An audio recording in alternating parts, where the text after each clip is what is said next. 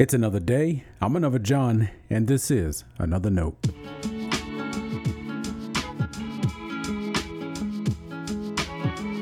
Today's edition of Another Note is titled, Be Very Careful.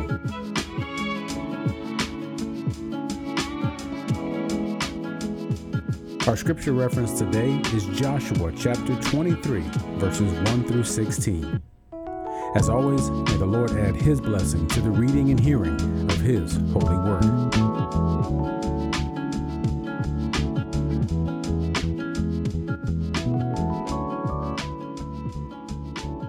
A long time afterward, when the Lord had given rest to Israel from all their enemies all around, and Joshua was old and well advanced in years, Joshua summoned all Israel, their elders and heads, their judges and officers, and said to them, I am now old and well advanced in years, and you have seen all that the Lord your God has done to all these nations for your sake, for it is the Lord your God who has fought for you.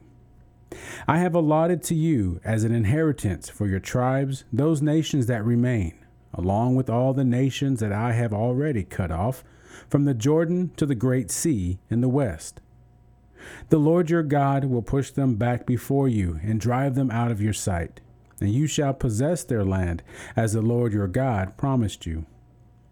Therefore, be very steadfast to observe and do all that is written in the book of the law of Moses, turning aside from it neither to the right nor to the left, so that you may not be mixed with these nations left here among you, or make mention of the names of their gods, or swear by them, or serve them, or bow yourselves down to them.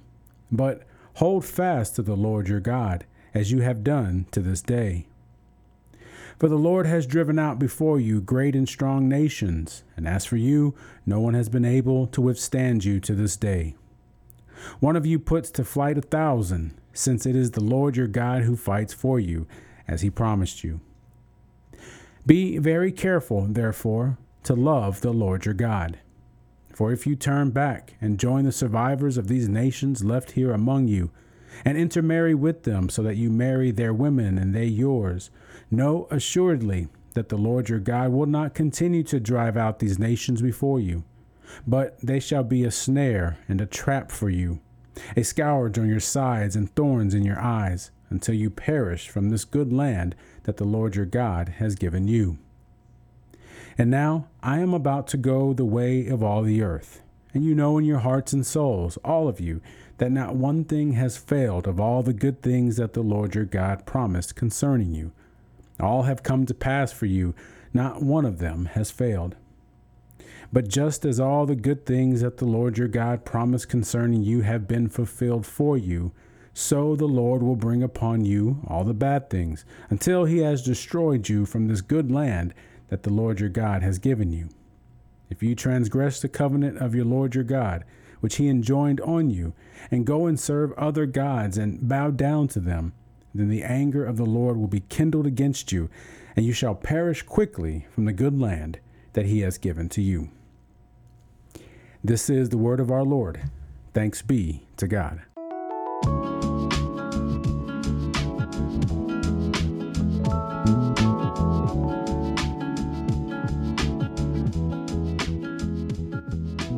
We know love is more than a feeling, and that's not only because of the song by Boston.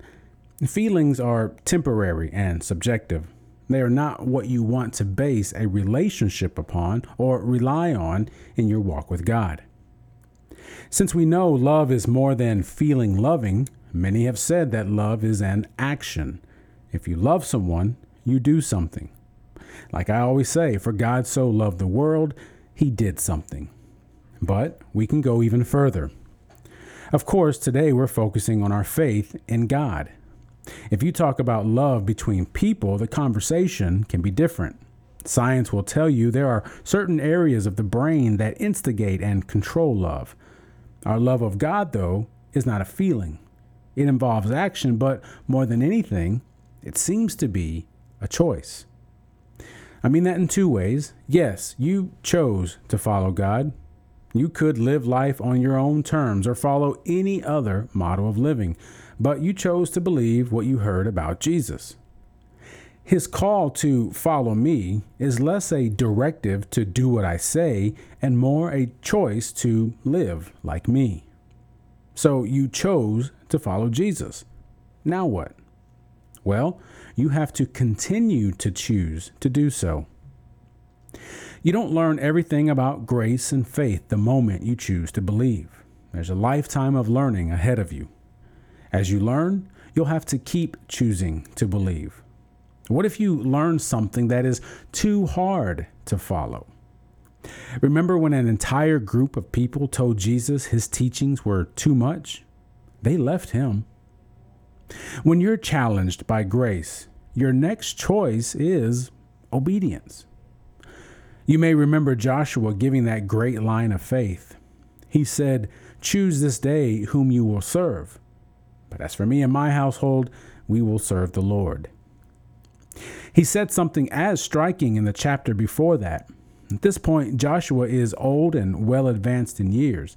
He's passing on final bits of wisdom, instruction, and direction. In Joshua 23:11, he says, "Be very careful, therefore, to love the Lord your God." This carefulness connects to the choice the people are going to need to make every day. It's the same for us, too. Every day is a choice to follow Christ. How are you going to respond to that person that speaks unfavorably to you? What are you going to fill your day with? How will you use your time and resources today? These are only a few choices that come with choosing to follow Christ. It can be a lot. It can seem like a cross you have to bear. As Joshua said, be very careful, therefore, to love or choose the Lord your God. Stay blessed. Thanks for always supporting Another Note.